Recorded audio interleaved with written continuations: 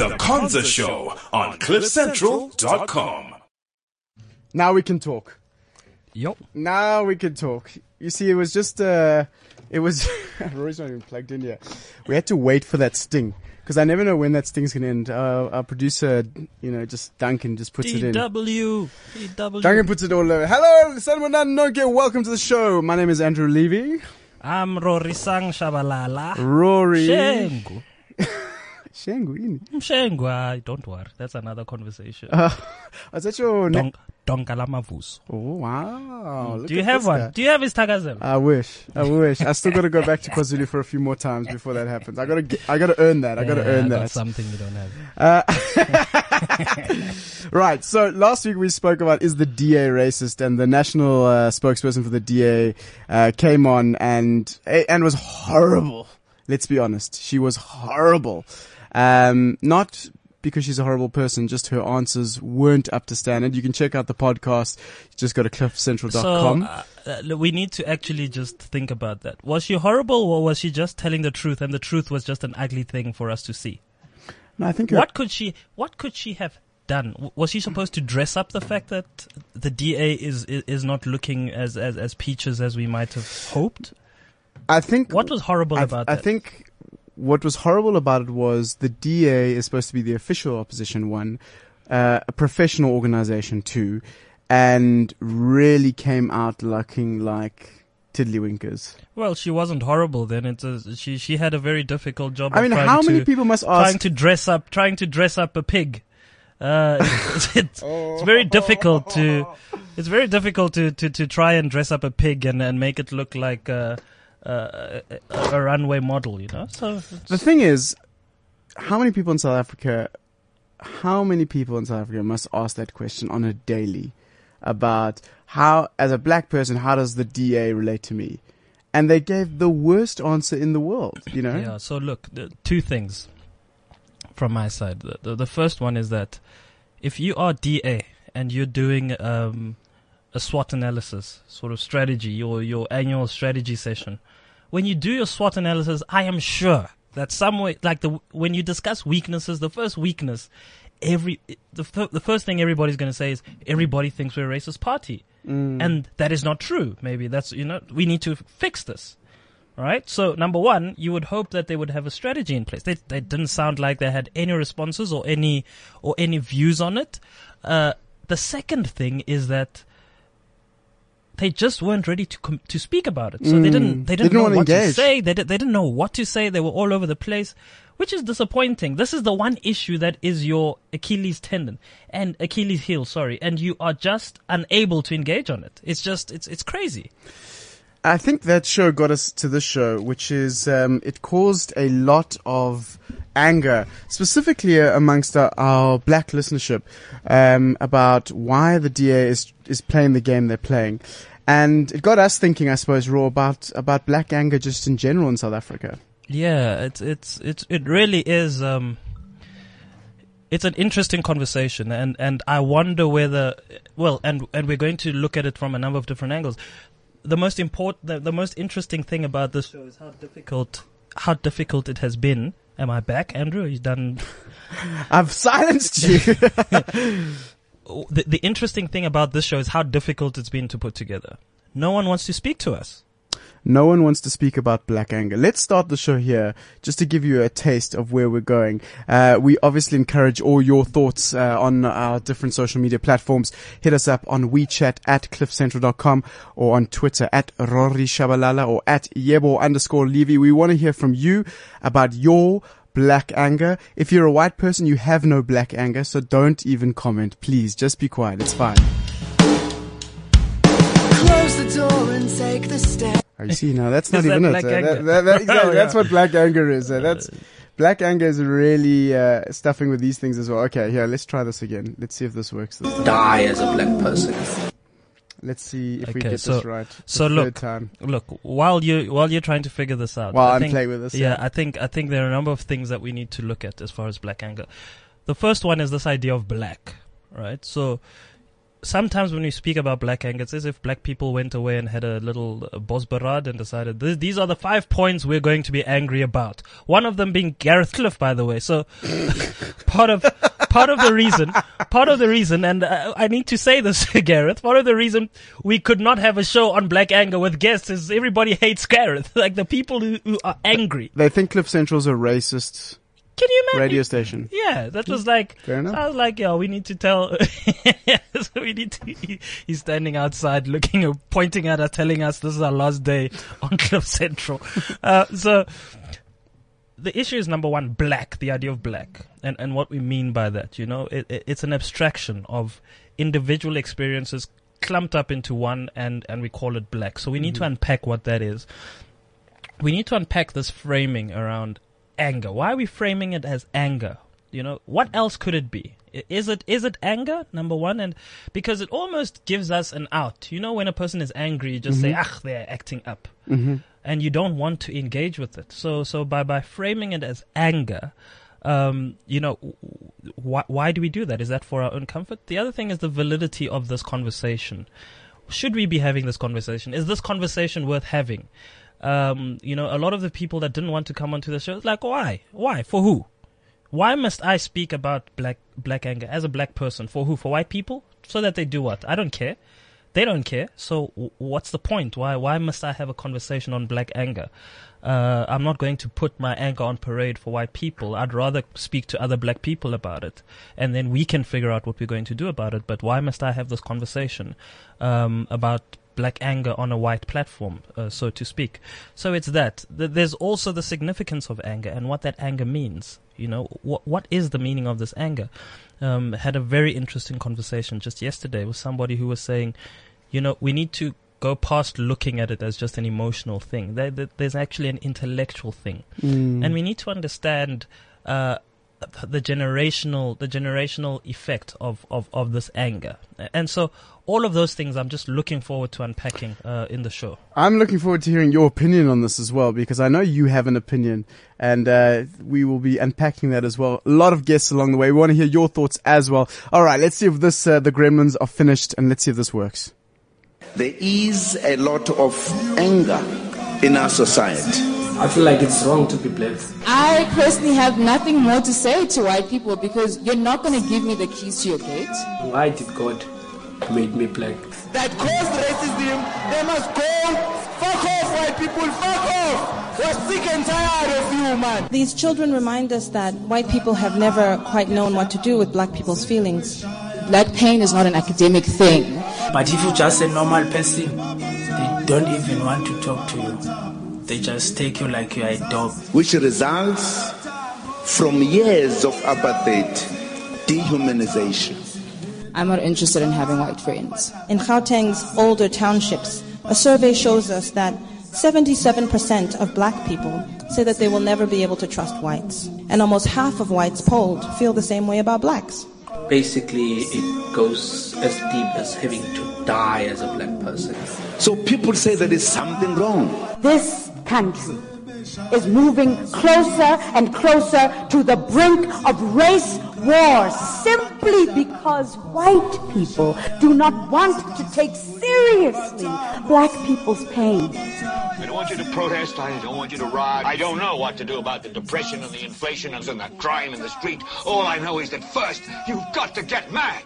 You've got to say, I'm a human being. God damn it. My life has value. Okay, there we go. You see, there we go. It started. Did you hear all of that? So I was pulling the audio together for all of this, and it's. I suppose there was such a dichotomy in my mind going on at the moment, like this divergence. Two parts. The one was desperately trying to understand the anger that was going on, because there's a lot of it. It is loud. It is definitely at times deafening, but at the same time, there was a part of me that was, I suppose, trying to figure out how I play a part in this as well, as a white person. So those are the questions that I have when listening to those kind of that kind of audio. And before we went to the clip, you said as a white person you don't have black anger, and therefore you must just keep quiet.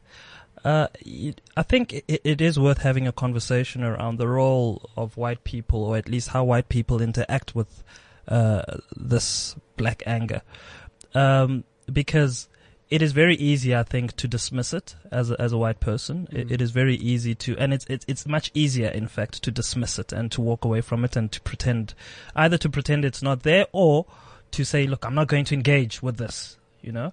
But there's also, you know, as we were having this conversation before the show, where we were saying, you know, white people tend to struggle with how we engage with whiteness versus them. So any discussion on whiteness is seen as an attack on you as a white person, as an individual.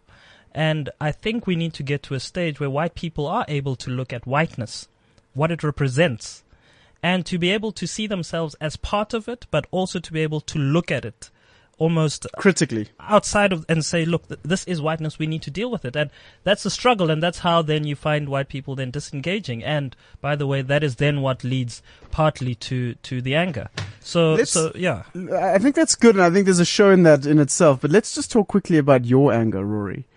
I want to hear from you.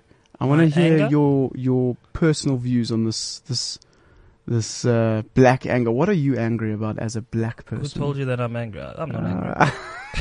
I don't know what you're talking about. You see this denialism. This is exactly why the show is difficult to get together. Right? Let's talk about what black is. I think it's, you know, this thing called black anger. What is it? There's no entity in this world called black anger. Okay, there's anger and there are black people, and we have put them together, and we have put them together as though they have some universal meaning, and I think in a way that is wrong. There are black people, and when we speak about black people, we're speaking about millions and millions and millions of people, each with their own individual unique experiences. And as I said, we did not go away and decide that these are the 5 things that we want to be angry about. It's what is happening is individual experiences are coming together, lining up and realizing, sheesh, okay, I have the same experience. I have the same experience as you. And it's all coming to a head to realize we all have the same experiences. And so it builds this thing that black people having similar experiences in the same environment. And it all comes together, and we have then what's called black anger, right? But we need to understand that it's an abstraction. It is not a universal thing, that there's this thing when we speak for black people. I mean, none of us, myself, Mbe, who's in studio with us, can say we're speaking for black people. That is a big thing. Each one of us has our own unique and individual experiences, and those are what then leads us to getting angry. Now, the other interesting question is why we frame it as anger. And most of the time we frame it as anger because it's easier for us to deal with. You know, when a kid is acting up and is angry, it's very, you're just being angry and we're just going to ignore you, or we're going to just, calm down is the response to anger. And we're not, and that allows us to disengage from it as opposed to dealing with it. So we need to ask ourselves critically, why are we framing this thing as anger? What am I angry at? I don't know if I am particularly angry. I've never looked inside and said I am angry. I don't think angry is do I get frustrated? Of course I get frustrated. But as I was preparing for this show, it was also quite interesting, I think, for me to read. So somebody was speaking about how when we wake up from our dreams, all that is left around us is us. So what we come to see at the end of our dreams is us. And the point is that what is happening now and what we see as maybe this black anger is actually, I think, an awakening by this generation from the slumber of 1994. Where 1994 we were put to the sleep, reconciliation, everything is going to be okay. And we were all put to sleep, don't worry, everything is taken care of. Nelson Mandela has come and has atoned all sin and so on. But this generation, as with all generations, comes to a point of reckoning for itself. And in doing that, it is awakening from a slumber and is coming to realize, the main characters in the dream are Nelson Mandela and F.W. de Klerk and Francois Pienaar, and there's a story of reconciliation and peace. Those are the main characters in the dream. I wake up, the main characters in this reality is me and the white people that are around me. And the story in the dream is very different to the story in my reality. I am awakening to the slumber and I do not like what I'm seeing. And so what we then characterize as anger is this awakening. And if we think this is going to end now, every generation is going to go through it. They're going to awaken from the dreams of what they've been told in the history books and told to believe. And at some stage, each generation comes to a point of saying, enough about what they have said. How does this fit in with my reality?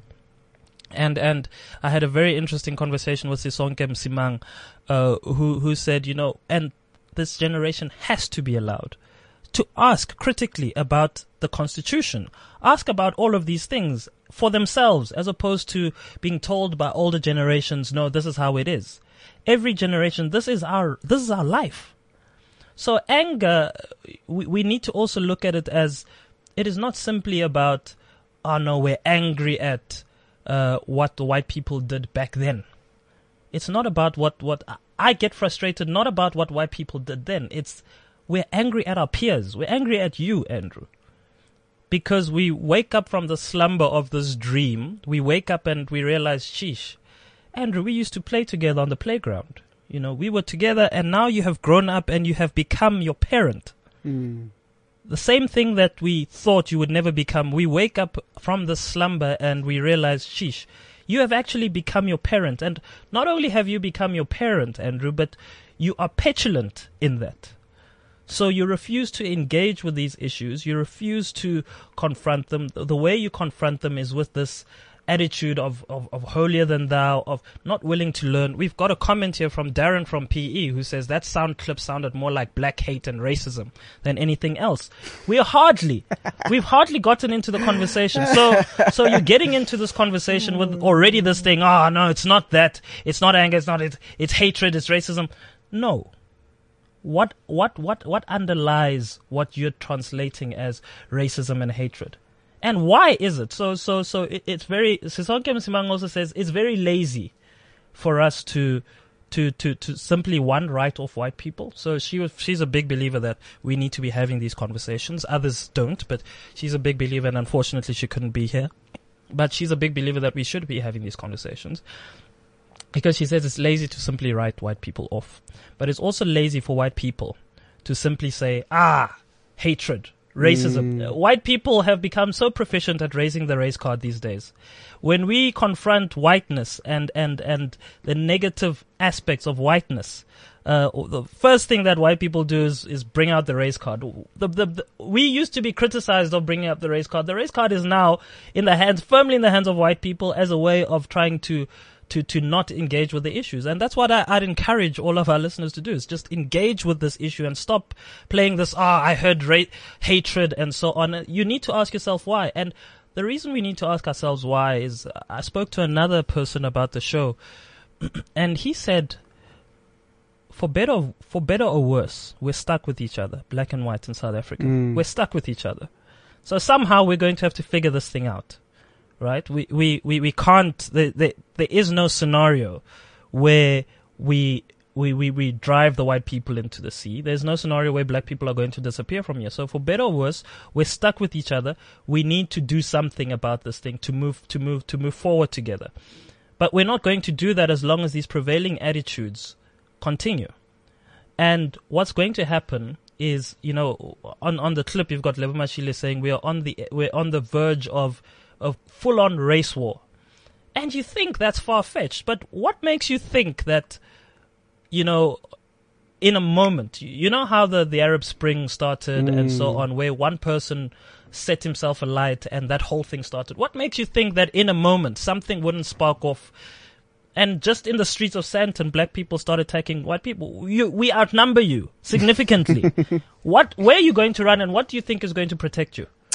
I mean, these are all questions that need to be asked. And if you've just joined the show, we are talking about black anger. What is black anger? What is your black anger? Lots of tweets coming through on using the hashtag and speaking to us at Rory Shabalala or at Yebo_Levy. Siboniso says, I wasn't born angry, but I want to understand what's causing it. I'm black and mad as hell. Very interesting comment here, Rory, and I want to get your thoughts on this as well. Lebocheng says, one thing that pisses me off is white liberals. They're an interesting bunch, and I suppose I have to classify myself in a white liberal space, but it's often, we often come up short, don't we, in the white liberal space, because we're very quick to talk about those white racists who have racist tendencies, but don't look at ourselves and our attitude and how the subconscious racism comes into play. The things we say, the things we do, the way in which we say them and the way in which we do them, actually has racist, undertones, I suppose. Thoughts on that? And it's not even, it's not a new thing. Steve Biko, recognized this and spoke out against it. The white tea parties. Martin Luther King recognized it and spoke about it, and he said, in fact, I am convinced that the biggest stumbling block for the progress of black people, so maybe let me read it out. So it says, first, I must confess that over the past few years I have been gravely disappointed with the white moderate, what we'd call the white liberal. I have almost reached the regrettable conclusion that the Negro's greatest stumbling block in his stride towards freedom is not the white citizen councillor or the Ku Klux Klaner, but the white moderate or liberal who is more devoted to order than to justice, who prefers a negative peace, which is the absence of tension, to a positive peace, which is the presence of justice, who constantly says, I agree with you in the goal you seek, but I cannot agree with your methods of direct action, who paternalistically believes he can set the timetable for another man's freedom, who lives by a mythical concept of time, and who constantly advises the Negro to wait for a more convenient season. Shallow understanding from people of goodwill is more frustrating than absolute misunderstanding from people of ill will. And that captures, I think, for me, this thing of white liberals, or what we say are white liberals, is this thing that they behave as if they know, but it tends to come in as also self-interest, coming in, oh, we feel you, but okay, you guys mustn't behave like that. We don't like that, okay? Because I'm threatened. I'm a white person and now, so I'm going to try and dictate to black people how they must engage with it, out of self-interest. Am I there? Yeah. So out of self-interest. So the thing that probably irritates or how I understand what Ulebocheng is saying is probably that we're just sick and tired of white people who don't want to engage with this. Number one, you do not know how not to be racist. Right? Who taught you? Right? You were born, your parents were lived through a racist system in which white was superior to black. You were born and raised by such people. You do not have a context of that. So why don't you just come in and sit down and listen for a change? Don't try and dictate. Don't try and set a timetable to our freedom. Don't try and be telling us this is the way it should be done and so on. How do you know? On what basis? And we need to, and that touches on the significance of black anger, because it's very seldom in which, where, and Sisonke Msimang said this in our conversation, that we need to look at black anger and look at how it has helped to shape history. If it was not for black anger, we might still have had slavery. If it was not for black anger erupting in June 16, 1976, things might not have progressed as fast as they did. If it was not for black anger, the images we see in Syria right now, right? The point of reference comes back to the experiences of black people to say, how have we dealt with this around black people? The significance of black anger is that we have to realize that things just don't happen out of the goodness of people's hearts. People who are in privilege don't just let go of privilege. And they don't listen, as we clearly see, right? So we say we're speaking about black anger. What's the first thing? Hatred, racism. Not, wait, let me listen. Yeah. Right. So again, Martin Luther King, in his letter from a Birmingham jail, says, "We know through painful experience that freedom is never voluntarily given by the oppressor. It must be demanded by the oppressed." And he was being asked about his confrontational, let's call it angry approach to things. And he said, well, you may well ask, why direct action? Why sit-ins, marches, and so forth? Isn't negotiation a better path? Which is what tends to say, why are you guys angry? Why can't we just sit down and talk about these things? And he says, you're quite right in calling for negotiation. Indeed, this is the very purpose of direct action. Non-violent direct action seeks to create such a crisis and foster such a tension that a community which has constantly refused to negotiate is forced to confront the issue. What you see as the eruption of black anger is the result of white people, and not just so. We need to also be careful about framing this as 100% about white people, but the result of white people, people in authority, people in power, refusing to engage when we try and speak in civil terms and so on, refusing to engage, right? So what you see then is this bubbling over that is meant to create such a crisis and foster such a tension that a community of people with power, white people and so on, which has constantly refused to negotiate, is forced to confront the issue. It seeks so to dramatize the issue that it can no longer be ignored. My citing the creation of tension as part of the work of the non-violent resistor may sound rather shocking, but I must confess that I am not afraid of the word tension. I have earnestly opposed violent tension, but there is a type of constructive non-violent tension which is necessary for growth.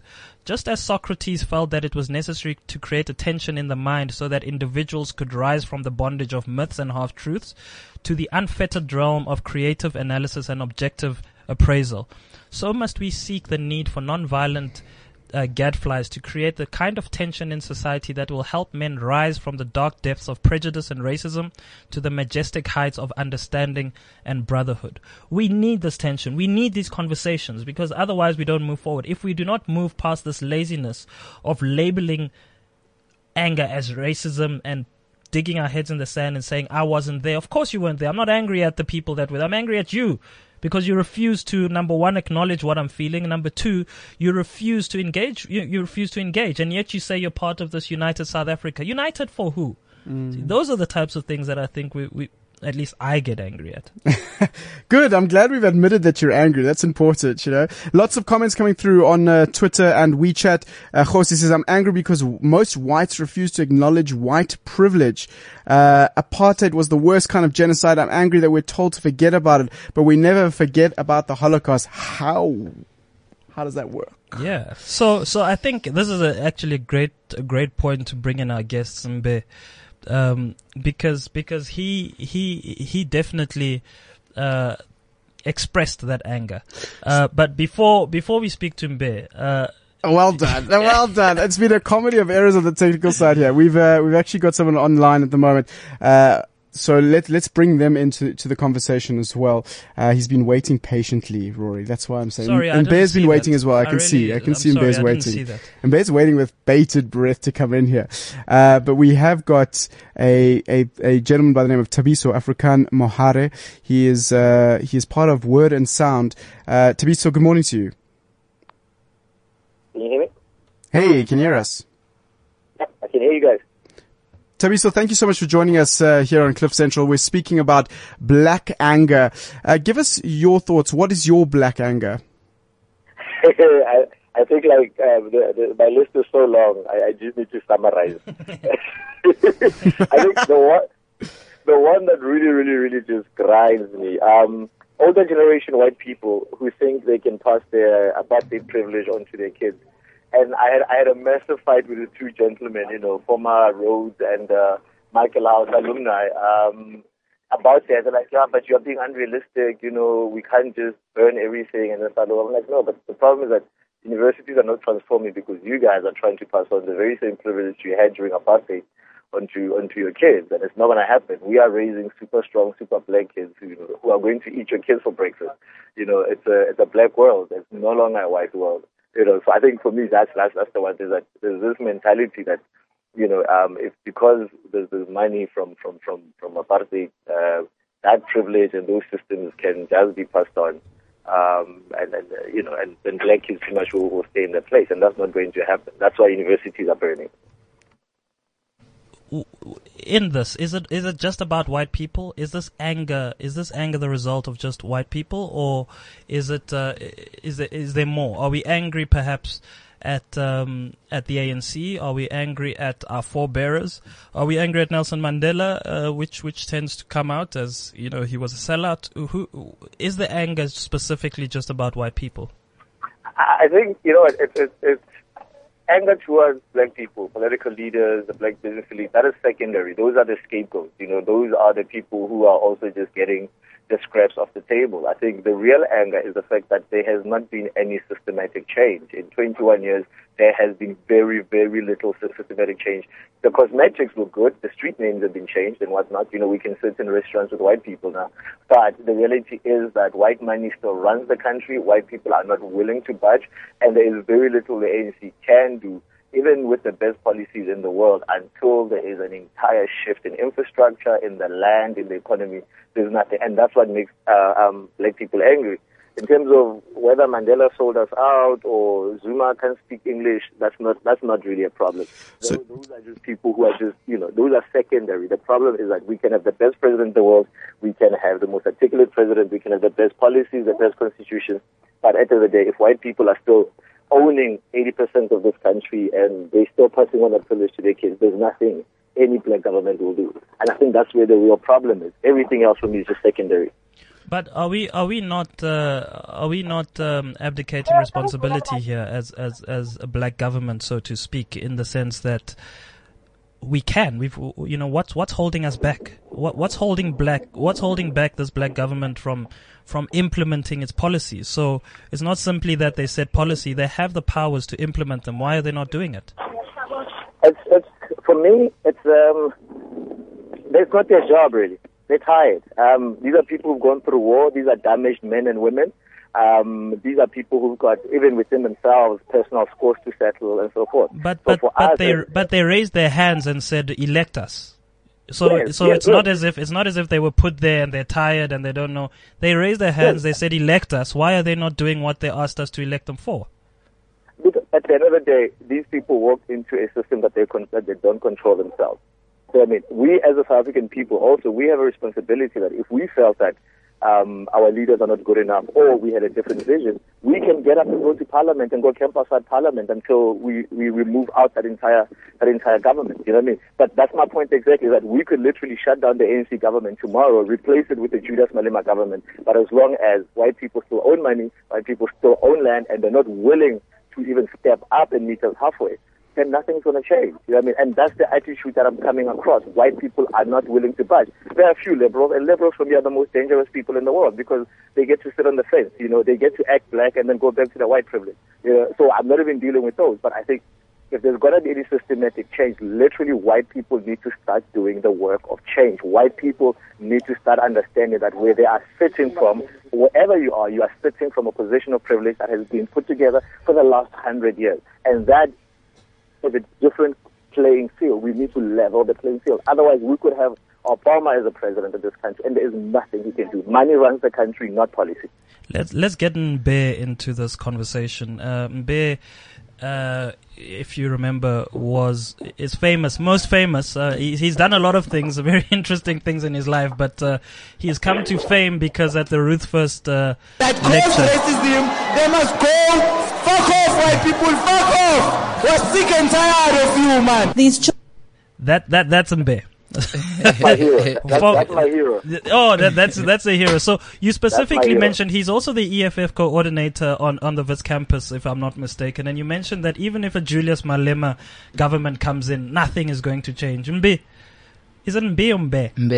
Mbe. Yeah. So nothing will change, and are we still then going to be angry? Who are we going to be angry at then? Perhaps things won't change significantly, but I think it's very important that we do have organizations that try and sort of bring substantial change to black people. But structurally, of course, I do not think that political parties will change anything. And I don't want to speak about anger as this totalizing thing that sort of defines the experience of black people. I think that black anger is a result of black pain. Black pain, which is the collective experience of black people, and black pain is the pain that I choose to use because it's sort of the only term that can relate to a person who's in KZN in a farm and a person who is in the middle class. Whereas anger is something that sort of comes in episodes. I don't think that I want to be characterized as a person who is always already angry. And in that route first, it was just a episode of when I was angry, but the pain is always already there. So the term that I prefer using is black pain, and black pain and black anger is a result of black pain, in the same way that the girls on Twitter see that they are not appreciated and they think that the white woman is the standard, and they decide to come up with something called black girl magic, which is also a result of black pain. Like how Ikotane Kasi see that they are poor, they don't have money, and they decide to come up with this display of opulence to sort of try put their black pain out there. And how you have the Gambut dance coming into action because they are toying, and they decide to come up with this dance that is going to try and articulate their pain. So I think black pain, black anger is just a result of black pain. So help us just unpack this. How old are you? I'm 23. You're 23. Are you born free? So-called born free? What year were you born? I was born in 92, so I was almost part of the people who are characterized as born free. Yeah. So a person might be looking and saying, yeah, but you did not even experience the first part of it. What is your response to that? To say, what pain are you talking about? You were born in the era of Mandela, Nelson Mandela. What pain exactly are you speaking about? Yeah, so that's very interesting, and I usually dismiss people who say that because I think they are lazy thinkers.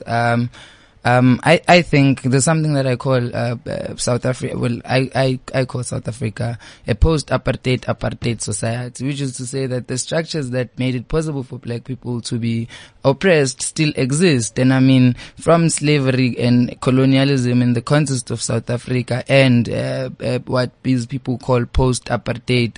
I think there's no difference. I think the structures have been able to remain the same through their metamorphosis.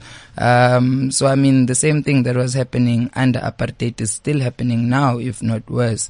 Black people still find themselves in deep problems that they're unable to solve. And I mean, the fact that we go to the same swimming pools as white people, but then when we go back to the townships, we are faced by that poverty.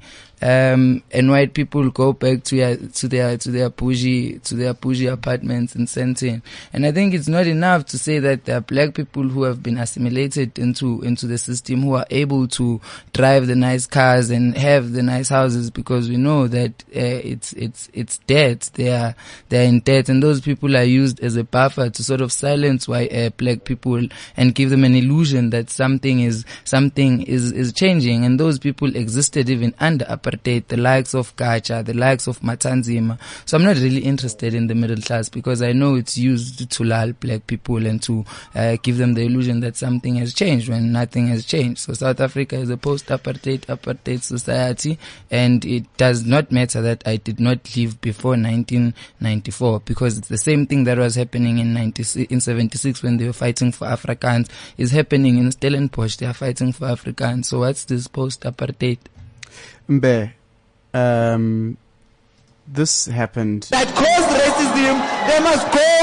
Fuck off, white people, fuck off. We're sick and tired of you, man. So that was a very different Mbe that we have in studio right now. That was a very angry Mbe that just erupted in that moment.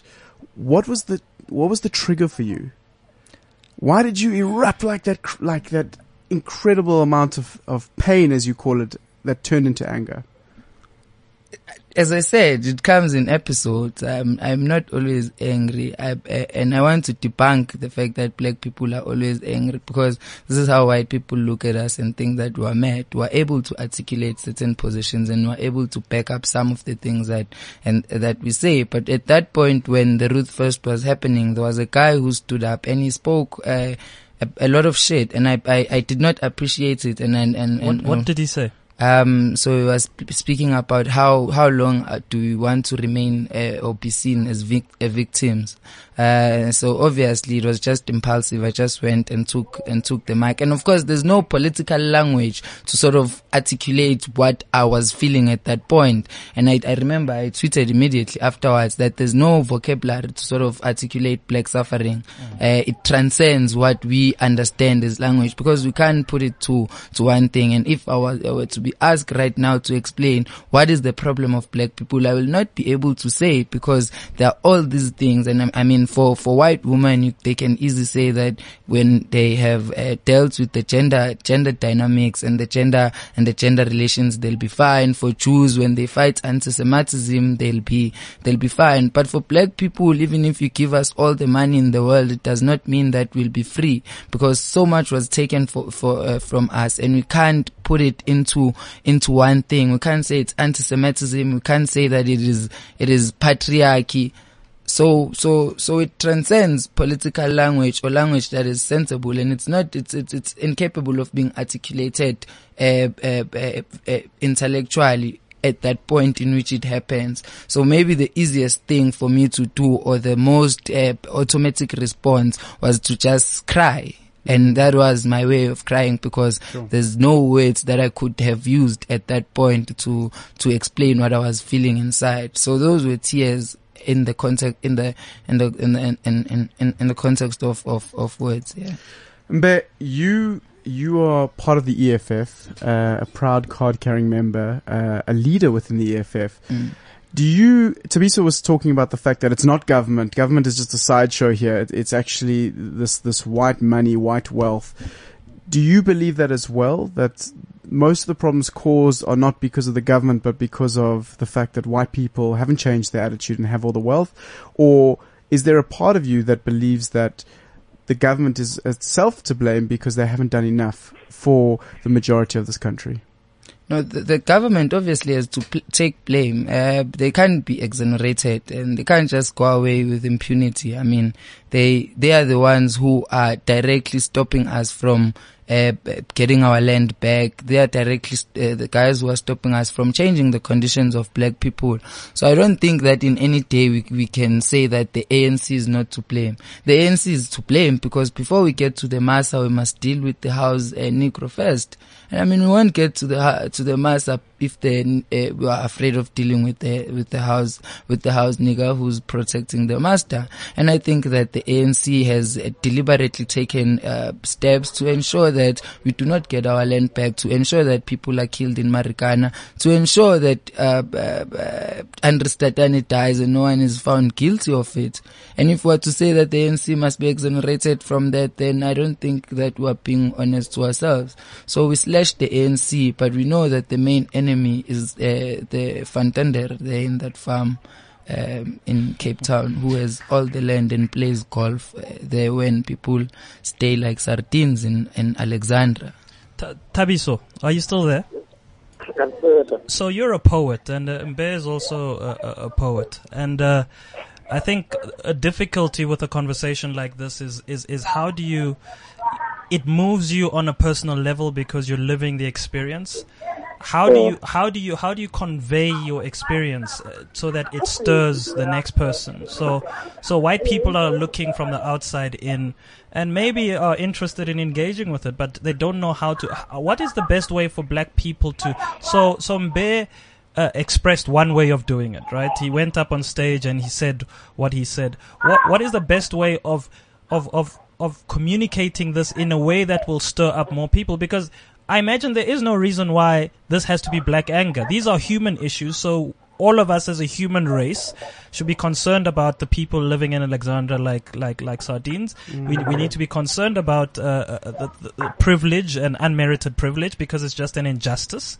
And we need to all be standing up. It need not necessarily be regarded as black anger. It should be all of us getting angry, and maybe you might disagree. So then the question is, how do we then convey that so that Andrew might say, you know what, I'm also angry, and I want to do something about it.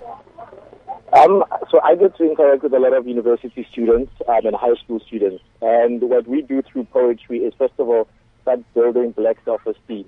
We are saying things to these kids that they've never heard any other black person say before. So we are giving them permission to be black, to be proud, to also establish their own agenda and to speak truth back to power, whether it's the dean, whether it's the high school master, and so forth. And we've seen a lot of that transformation happen literally as the kids are sitting there watching me speak the truth. But it's us getting on stage and being unapologetic about what is going on in the country, cursing both the president and the white man and putting out our experiences. What then tends to happen is that the white people sit there and they think that they can relate. They think that they can own black pain. They think that they can, I'm also concerned about poverty. You know what I mean? But there's a difference between being concerned about poverty and living in poverty.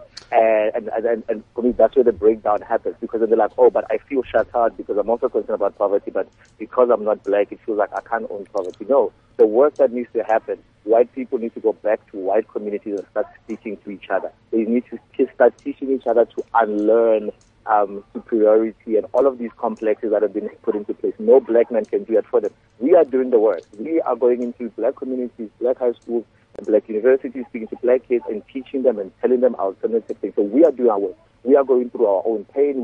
We've got fucked up families, we've got uncles, we've got broken homes. We are dealing and starting to understand all of that. But on the other side of the spectrum, white people are trying to speak about black issues, where they should speak about white issues. They should go back to white people and say, why are we still here? Why is it that in 2015 there is not a single white person who lives in Soweto? Why is it in 2015 there are still white kids who will never experience 3 taxi rank in their life because of the privilege that's there? You know, those are the conversations they need to have. They mustn't come and try to speak to us. This whole inclusiveness thing in South Africa, it means that inclusiveness means that black people must watch how they speak to white people, otherwise white people get angry. And that's why my brother ended up getting pissed off in that lecture and telling white people to fuck off. You know what I mean? Because now I must be subtle, now I must be respectful. No, this is not a time for us to speak. I'm speaking to my people. We are going through our own issues. You guys need to go speak to your own people and start doing the work in your own communities. Then we'll meet halfway. For me, what pisses me off is that the work is not being done in the white community, and they expect black people to then meet them halfway. We've already done that. We have reconciled. We have not burned shit down. We have not done anything. We are actually doing the work. What pisses me off is that white people are then sitting back and saying, white is the normal. Let's help black people catch up to the white normal. And white is not the normal. Black people have got a collective struggle. This individual thing because he's got a Benz, he's got a townhouse, all black people can do that is bullshit. And that's not working. So we are speaking truth to black kids, and black kids are starting to see, because we are articulating the world that's around them.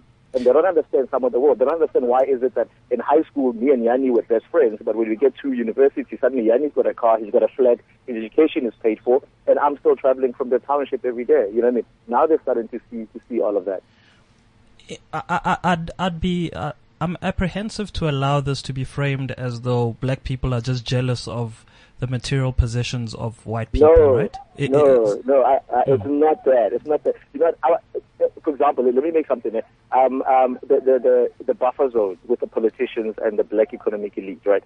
No matter how much money those people have, they will always be poor because their poverty is generational. It's spiritual. It's not a monetary thing. Black pain goes deeper than that. For us, it is not about the monetary thing. It is about the dignity that needs to be restored to people. And part of that dignity are then the physical things, whether it's infrastructure, whether it's attitude, whether it's not apologizing for being who you are. You see what I mean? So it's not materialistic things. It's just that the materialistic things are the ones that are in front of us, that are being thrown in front of us every day. The fact that Sandton is still a street away from Alexandra, those are the physical manifestations of the things that are bubbling under the belly and haven't changed. So let's talk. You spoke about just white people and how they should be interacting with this, and you're saying that, stay away, deal with your own thing. And we've got Cindy Mando, who's a regular listener, on WeChat sending us loads of messages, Mbe, surely there's a way to live together. Why do whites have to fuck off? Zimbabwe has not done too well with that mentality. There has to be a way to live together, love one another, and prosper as a nation. This is all very hurtful for everyone involved. She says, okay, it's surely one thing if this white someone inherits all this land from his forefathers who stole it from the tribes, but to simply throw a blanket over all land owned by whites is surely a mistake. What about the person who has worked his ass off his whole life to buy and maintain that land? How is simply taking it away from him just? So obviously these are things, I'm reading it and I'm boiling. So these are things obviously that make black people angry. And to you, Thabiso, and to Mbe, the fear of the impossible yet true tends to stun us into silence. Are white people simply just struggling with this, discovering that the impossible but true, or that the impossible is true? They have become their parents.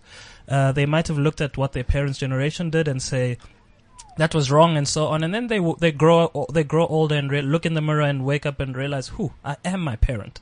And so then they are stunned into silence. Do you think that's the issue with white people?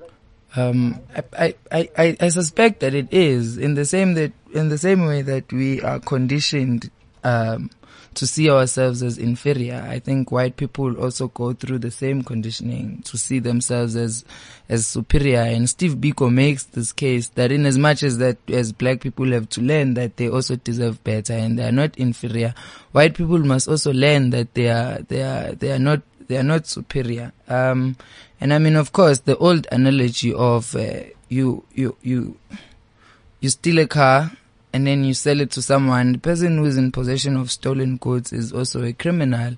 So I don't think that it is fair for young white people or young Fantonders to claim that they did not do anything, but because they are in possession of stolen goods, and we demand our land. And I think it would be, and that's not much to demand, because if we were to be fair, we'd also demand reparations because they've benefited unduly from our land. And then as much as you want to emphasize that it's not really about material, I want to agree with you and say that the most important thing is land, because land does not only give us bread, and this is Fanon who says this, land does not only give us bread, but it also gives us our dignity back. So I think the starting point should be that black people must get their land back. I think this is what Sobukwe was fighting for a very long time ago. And in the question of white liberals, I totally agree with the brother. They must go discuss in their own community, and if they are genuine about participating, then they must transfer all the money that they have in their trusts into black people. They must give away all their cars and give them to black people, and they must all move into Alexandra, and then maybe we'll be persuaded that they really want to participate. But the kind of good white that is created is very parasitic on black suffering. And this is a point that I want to reiterate, that a white that is good is and white benevolence is basically dependent on black pain, because you can't imagine a Ruth First, a Joe Slovo, if there are no black people who are suffering. Thabiso, we have to wrap up. Yes, sir. What would be your final thoughts on this? I think this is a series, Andrew. We cannot have this long conversation. And Thabiso needs to be in studio, not in Durban. What are you doing in Durban, dude? The country needs you right here. I'm running into a workshop right now at a high school in Durban, actually. So you've just stolen 15 precious minutes from these kids. well reversed. So I just want to close it with, look, their great book says that the children will pay for the sins of their fathers, and the cows have come home to roost. So the sooner white kids wake up and realize that they are their parents, then the sooner we can start doing some constructive work. But I really, really need to run, gentlemen. Thank you for your time. Thank you so much, Thabiso. Thank you so much. And thanks to all the listeners who've been listening intently, sending messages on WeChat. Clementau saying Cindy lives in Ireland. Why is she commenting? Thank you to Sbeko, who says blacks are crying always, but about anything. What do they really want from the whites? Listen to the show that we did called What Do Black People Want?